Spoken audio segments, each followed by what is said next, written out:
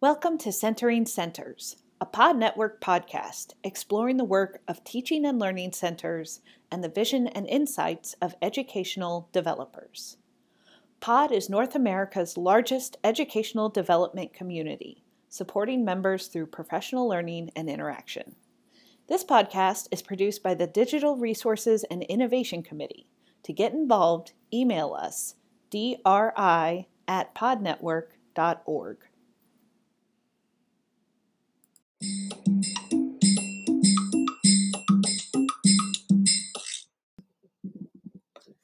Hello, I'm Lindsay Dukopoulos, Associate Director for Educational Development in the Biggio Center at Auburn University and host of the Centering Centers podcast.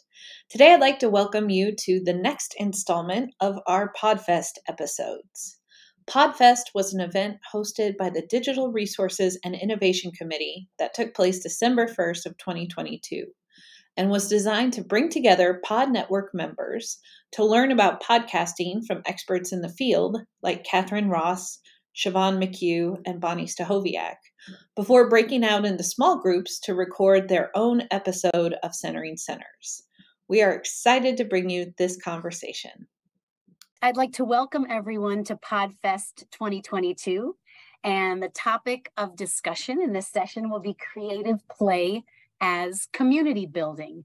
And we'd like to just start by introducing those of us who are here in this session. And I can begin. My name is Joan Zaretti, and I am at Bryant University in Smithfield, Rhode Island. I teach creativity and the arts and world music and arts administration. My background is in ethnomusicology and music education. I'm Karen Hopkins, and I'm a lecturer at Auburn University in Auburn, Alabama. I am in the marketing department, and I teach the intro course, Intro to Marketing, and then I also teach personal selling.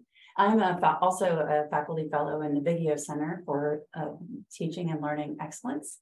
And let's see, what else? My experience is in industry in public relations and marketing for nonprofits, for retail, and a little bit for consumer packaged goods.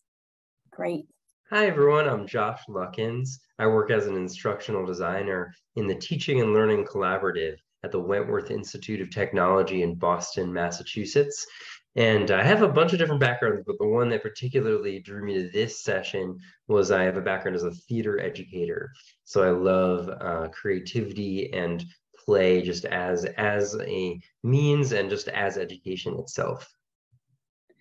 Great. Thank you, everyone. We have a few questions that we're going to start off with, and I'm going to add on to the fact that part of also my role, my hat at Bryant University, is as a faculty fellow in the Center for Teaching Excellence. Along with teaching the undergraduate population here at Bryant, I wear that hat as well. So I'll bring in some of those experiences as we talk through today. So my first question for all of us is, what stories or personal experiences have you had with creative play and community building in your own professional setting? So maybe Karen or Josh like to start us off there? Okay, so one of the things that I've done in my class, especially when you're doing the Intro to Marketing class and students are identifying marketing as only being promotion, they're only looking at advertising and things like that, to help them talk about where marketing starts, which is with a customer need and developing offerings to fill those customer needs. I have students get together, and the game is to create a product for the students in the class that will fill a need. And the students work together to come up with the features of that product, what it does, and then the benefits, what people get out of having that product. And they spend some time creating, and it can be anything they want after we've gotten to know people in the class, and they match that to wants and needs. And then they have to do a presentation like a commercial for their particular product that they've developed. Sounds like a great way to just really stimulate the brain to thinking beyond possibilities. If you really have an opportunity to go far, as opposed to being only having a certain amount that you can speak to. So that's what a great activity. Thank you. Josh, what about you? This is such a good question, and I have a lot of different experiences. So I'll just share a few. As a theater director and theater educator, I did all sorts of things to build ensemble and to get students feeling free and connected into their bodies and to each other, to their voices, the imagination, all of that stuff. So that's a very direct application of creative play. And then I also worked in a program that was a model diplomacy program for university students. And it was pretty amazing because it was essentially applied theater because these students were playing the roles, taking on the roles of diplomats and conducting negotiations and making speeches. And so there were days of trainings prior to the actual simulation exercises, training them in all of these skills, which are essentially performance skills and involve a lot of presence. And in order to do that, just the play and getting people into that space of presence and engagement is a key way to go. And I found it to be really effective. And the students were super engaged and got a lot out of it. And then at Wentworth, we've been doing a lot of work with design thinking. And in some of those design thinking classes, there's one around entrepreneurship education, and there's another one that was more around the engineering design. It was just all about kind of the initial phases of giving them activities that were very playful and very divergent thinking and all these types of things that allow students to get their imaginations flowing and see possibilities where they hadn't seen them before.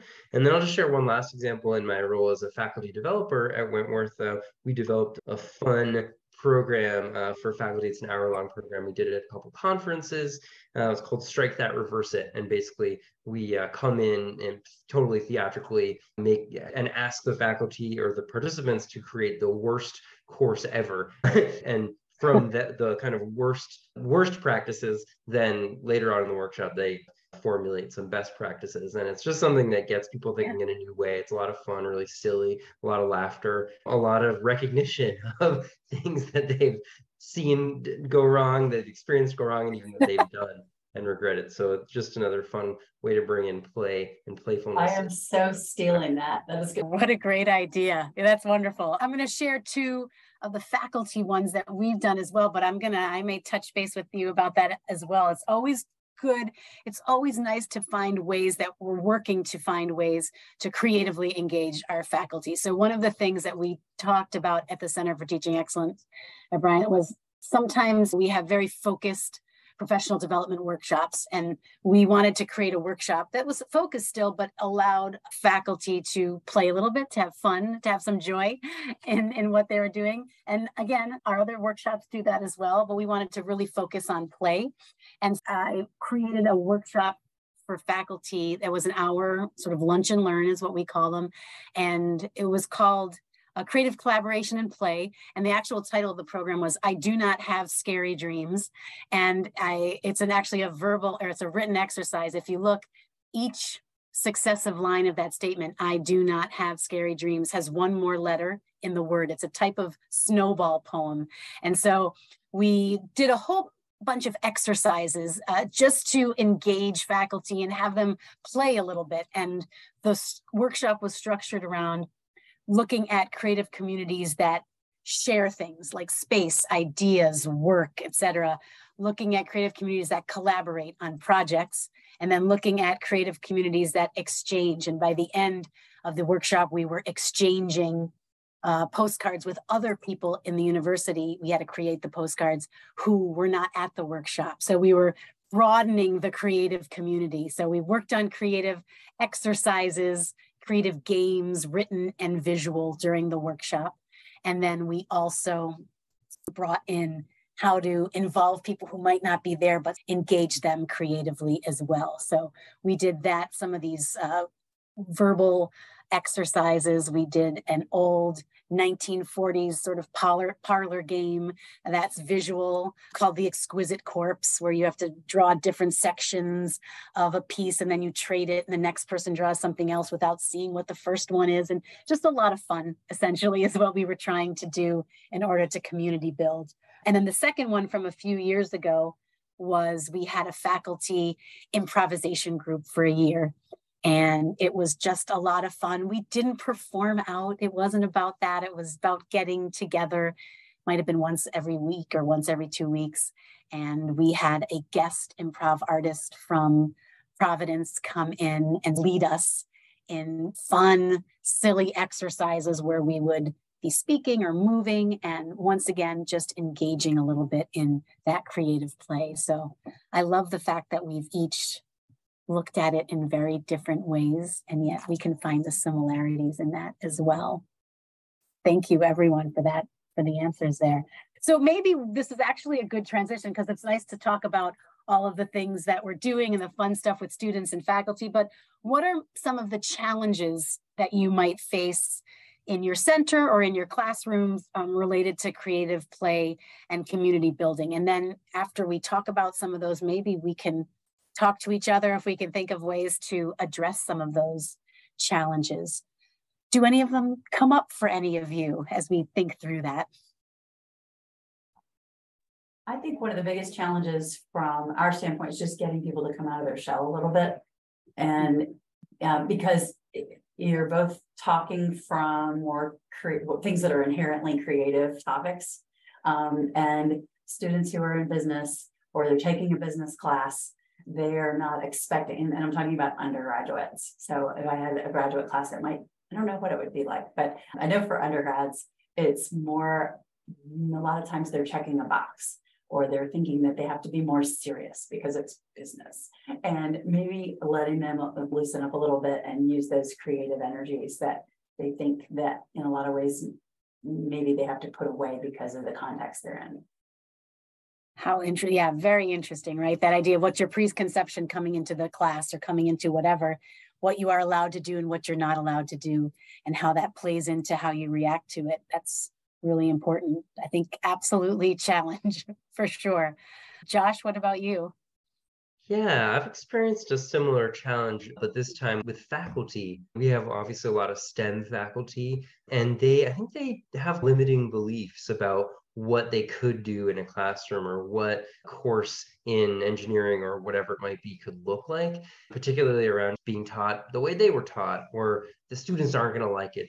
They just want to sit there and be passive. Or so I encounter this even resistance, even when talking about more active learning strategies, let alone active learning that's playful in that kind of creative way. But I think that there are faculty members who have gone on board, some of whom kind of first through technologies, being like, oh yeah, virtual reality, that sounds like a lot of fun. And then it turns out it's very playful and gets the imagination going in other ways. And some of them, just because they maybe have a different background, they also, in addition to being a scientist, they also do improv or whatever it might be. So they might see the value of that, particularly around the just building community and sense of belonging in the beginning of the semester. So I think that it is a question of just getting faculty to see that this is possible. It's something that they can facilitate, and it's something that students will go for and get a lot out of. Great, thank you. It's interesting. Mine is slightly different, but I think we can address two things and at the same time. For me, with faculty, I would say time, right? Where do we find the time to have people come to a workshop or come to, or just invest that time in community building? But I think that both of what you both said also is a real challenge, how to get not the same 10, 15 people who like to do think they like to do creative team building, that kind of thing, to come out. How do we really engage the fuller spectrum of our faculty within all departments? I think that was a great point that you mentioned, Karen, how to cut through the expectations and how to get people to come out of our shell. What do we think? What strategies have you used to help that process? I think one of them is just to remind them that there are no mistakes when you're playing. Give them very clear but simple parameters. And this is something we experienced. I attended a workshop on gamification back in the spring at a regional conference. And one thing that we noted was that when the instructions were complex, so we broke up into teams and we were playing this game. And when the instructions were complex, it delayed the participation. So the instructions need to really be developed very simply and very clearly ahead of time to try to anticipate any confusion or questions and just keeping those directions really simple, because what we found were there were some groups who thought they were doing it right and they weren't. And there were some who had all kinds of questions, and it turned out it was okay, but they just hadn't felt like they knew exactly how to proceed. That's great. Really important and good point, right? If someone's nervous to begin with, what instructions and what the complexity of a particular issue is, that can be a very big barrier to break to even get to the point where they're going to be able to loosen up. Great. Thank you. Excellent. Josh, do you have any maybe suggestions or ways to address some of the challenges? Yeah, sure. So yeah, Karen mentioned this notion of if a playful space is set up really well, then people don't feel like they can be wrong. They feel like that's just part of the exploration. And so I think it's just figuring out how to intentionally make a container within that workshop or whatever the space is where people really feel safe to let loose and explore and have ideas they haven't had before and share freely and be authentic. And I think that has to happen little by little, just little warm-ups, little ways to get people feeling comfortable in them with themselves, with each other, engaging, and also with the facilitator, and the facilitator really holding that space in a way that feels very accepting and warm and open, and like that improv principle of yes and, never saying no to people's ideas, but instead building on them and making connections between whatever people bring in the room and the ultimate learning goals. Yeah, I think that's probably a bit of the challenge with faculty in this regard, right? So in a classroom, we see them repeatedly together. And over time, in my creativity class, I think we do improv a little bit after the first half of the semester where we're comfortable with each other, we know each other, et cetera. It's a little bit more difficult in a space where I'm not seeing the same faculty members, or we have different that we cross. So I think it's a really important point that you mentioned, the challenge of working to build that in some way to make a successful workshop of play, et cetera. It's the chicken and the egg conundrum, right? With community building and creative play a little bit. In order to feel comfortable with creative play, some sense of community maybe has to be there, or you work towards both of them simultaneously. It's a very interesting point to think through. I think something else that is interesting that's made me think of how might we address these challenges. I think there sometimes is a misinterpretation. Let's just think of something like improv. There's a misinterpretation with what that actually is, right? Students will think, in particular, but if we're even talking about a faculty workshop, may think it means, oh, we're doing improv this week, she's going to expect me to be funny, and this is going to happen, and this is what it means. When in a lot of these ideas of creative play, it's so process oriented and not product oriented. And a lot of people are used to saying, oh, I'm going to be expected to do this. When in reality, creative play to me is more about not expectations to do something, but to be part of a process, to be part of something. And I think managing those understandings is helpful in getting more people involved. And I'm not expecting you to be able to do X, Y, and Z. I'm hoping that this process in and of itself will be one that brings something to our community. So I would advocate for that as well as one way to address some of the challenges of people coming out of their shell. Maybe help them understand. Definitely. I would say that the expectation around improv and play is really more about presence than about anything else, because Exactly. and it's about discovery, because the whole joy of anything that we do where it's not all scripted in advance, is we're discovering ourselves and alongside the people we're playing with or engaging with or creating with, what this thing is that we're going to be making or doing or bringing into the light of the world. And so that is the challenge. I think so many people want to feel the safety of the known and the kind of what they can expect and feel held in that. And I think part of the need for safety is that with creative play, it's all about stepping into the unknown and doing this collective discovery and doing this discovery within oneself and being able to see that I can do something that I never would have thought possible or I hadn't even thought of before. That's the magic. And so getting students in that and faculty in that mind frame is the challenge. But I think once people are a little bit in that, it's really joyful and it's really ecstatic and can be so, almost addictive. That rush of, yeah, we just an hour ago could never have imagined this, and we just did this amazing thing together. Let's do it again. So I think that once you get people on board, it snowballs because it's just so magical and it's so human play, and it's just so essential, I think, to teaching and learning. Absolutely. Absolutely. That's terrific. That's good. Hopefully that is some helpful advice that all of us can take in, right? As we listen to each other go through some of the challenges, some of the joys, a little bit of that together. I would like to move on and ask, now that we've thought of some of the things we've done, what would you love to see happen? Maybe where you are in creative play or in community building, let's say in a 3 to 5 year range, but doesn't have to think about years even. Just what would be something that you could dream up that might be fun to think through in your own world of creative play and community building? I think as tools for my class, I just keep trying to build my toolbox or my playground or whatever it is. And being in marketing, especially having some experience in consumer packaged goods, I'm always collecting toys for those kinds of things. So I guess in 3 to 5 years, whether it's a lab space, and in my case, it's not a lab space, it's a mobile thing that I can take into my classroom with me. That might be something that we might want to consider for our teaching and learning centers as a library. I know lots of classes have used things like Mr. Potato Head.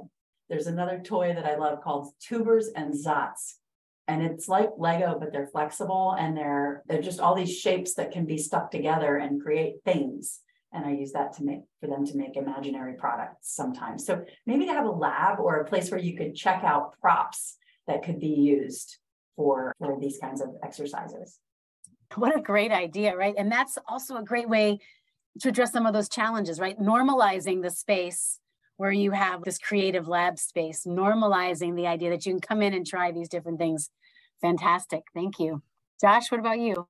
I would like to see these kinds of more playful pedagogical techniques and activities just be really more integrated into and normalized in the way that we train future engineers and architects and designers, et cetera. And I see that happening a little bit on campus in kind of non-academic space. It's a really cool maker space we have where they do an entrepreneurship education and they have these competitions, make a pitch and you can get funded and all this stuff. So I really see that starting to happen there, but it's not quite crossing over into the classroom, into the official curriculum. So I'd love to see that happen. And another thing I'd love to see is more multidisciplinary collaboration. We have students studying product design and engineering and architecture and all these different things. Like, why don't we make multidisciplinary teams of these people who are training in these different fields, just like they might be together in industry to create, and marketing, for instance, we have that too, to create some sort of product and actually go take it forward a little bit and have some sort of competitive element to it, have it be fun, and just have it be the type of thing that they can really take forward as an experience, as something they can even talk about in job interviews, et cetera. Or maybe even it's a real idea that we have a startup coming out of our senior year, interdisciplinary program or whatever that might be optional. It's not required, but it's just I think there's a lot more ways to get people engaging in these types of creative activities that aren't necessarily like for a grade, but they're really exciting and dynamic and just like ways to bring the material to life on campus. Terrific. Yes, I think we all would champion more interdisciplinary, multidisciplinary ideas that generate creativity and like you said, in multiple tons of different ways, whether it's with cross colleges, whether it's cross departments, whether it's cross classes. And I love that you mentioned the makerspace, and it just reminds me of I love the idea of a makerspace because we have some of those ideas too within it, Brian. But I love you have multiple places that you can be to be creative. So that just makes me think of Karen's lab space versus makerspace, right? Lab space being slightly different, that you can find different spaces. They're not one space on campus that you can be creative, that you can really find it in various colleges, various buildings, various departments, that it normalizes it a little bit, which I think is a really great point. I would love to see some involvement even beyond specific workshops. For example, I was in a walking as creative practice class, which really blew my mind. And I think this was something that a little bit like Josh was saying, that there's an interdisciplinary way that when you get, I've been teaching creativity for a while, but it really brought a new perspective into it and looking at it through your senses and looking at it in all kinds of different ways. And I loved the fact of getting faculty even outside of our building, outside of our walls, and thinking creatively, physically, thinking creatively in many ways that is part of our daily life, not only as teaching, because I think sometimes if something becomes part of what you do outside your professional walls, which most of us do, you integrate it in more seamlessly within your professional walls. I would love to try some new things like that, work on maybe seeing if we can get people to come out of their shell in a lot of different ways, just like even someone who taught creativity, learning new ways and new methods and how to be creative. So I would love to push that boundary a little bit. Thank you, everyone. And I think what we can do, I feel like I've got a lot to, I've got my notes here and all the things I can think about. I think what we could do maybe to close it out today is very personal level. What's the last event you attended that really inspired you creatively? And why do you think that was? What was it about this event? An event I'm using very openly. So however you want to think about event, what was something that you attended or you were part of that really inspired you? And tell us a little bit about it. Sure. So I am in a writing group that started over the pandemic. So it meets over Zoom and people are literally zooming in from all over the place. It's pretty small, so we get to know the people. And the way it works is somebody volunteers to lead and leads like some writing prompts. People have some time to go write and then basically can share whatever they want at the end of the evening and get exclusively positive feedback, just things people resonated with and things they loved. And I found that to be just this incredibly creative, deep space to connect with others and connect with myself and see some of the things that I've been doing in my life like in a new way, because there's space to write about it and space to make it fiction and space to make it poetry and space to make it story and magic realism and go wherever you want with it, inspired by a prompt that you wouldn't have thought of yourself. Or maybe I'll get inspired with a prompt and then be able to offer that. So it's just this really nice little community, and it's not a huge lift on anyone, but it's just this magical little community we have where we get to be creative, expressive, reflective, and just make meaning and connect and feel safe and seen and heard on Zoom every week or two. So that's just been a beautiful kind of gift from the pandemic time that continues today. That sounds fantastic. I can't think of a specific event, but one thing that I really love to do is when I'm traveling, it can be just about anywhere. I just really getting down to my roots in research are in qualitative. So observation, and it really lends itself to marketing because everybody, consumers are everywhere. And so you can sit and just watch people and watch what they do at a shopping mall or in a museum or in an airport or just watching. So I get inspired by things like that and say, yeah, how can we simulate that in my classroom? How can we get students to see? Because I think that what happens a lot of times is, because mine are usually aimed at consumers, the things that are at the students as consumers, because I want them to be not just good marketers, but I also want them to be better, more informed consumers. But I don't think about bringing some experiences that I see other places, because I feel like when we're on the university campus, that's not really the real world. There are so many things that are just that kind of in a little silo while we're on campus, and especially for us, because even though we have a lot of students enrolled, our town is relatively small. So I just like to try to observe new things and say, how can we simulate that experience in my classroom? And things like getting students to interact with one another. And so it's just when I travel mostly and going to places that I haven't been before, and maybe a lot of my students haven't been. Great. I think that observation, the anthropologist in me loves when I hear that. It's great to think through. Now you're right. It brings up, and it really does engage your mind in so many different ways and makes you reframe what you might see every day in a totally different manner. So thank you for that.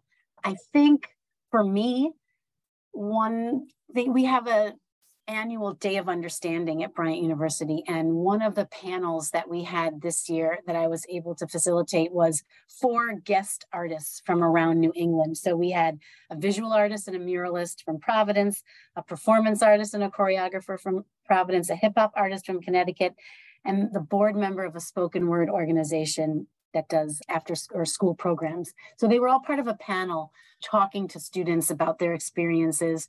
And what was, first, 4 of them were just incredibly inspiring to listen to. But what was very exciting about that was watching how the 4 of them who did not know each other and who had just met that day created their own bond during the panel. So while they were inspiring us and while students were getting ready to ask questions about their artistic practice, et cetera, you could see them inspiring and supporting each other in this really beautiful way. And it reminded me a lot about that idea of community building with faculty, the fact that getting people together in that same space to talk and to share, it was an unintended consequence of the panel, which was that it was really a panel to get the university community to hear from different voices, et cetera. But as you watch in real time, as people build community, it can be very inspiring. And so for me, it just made me think about bringing people who may not always be together, people who may not know each other, and building places and spaces for that interaction to happen. Happen can be a very powerful way to build community, no matter who the people are. So that was very inspiring to me personally. But I believe we are just about out of time. So I want to thank my fellow guests today, Josh and Karen. Thank you so much for being here. We really appreciate your participation in PodFest 2022. And thanks for facilitating. This has been a really good conversation and even more ideas coming out of this. Yes, it's been a real pleasure to talk with you all and feel very inspired by our conversation. Thank you. Likewise. Thank you all. And until the next time, take care.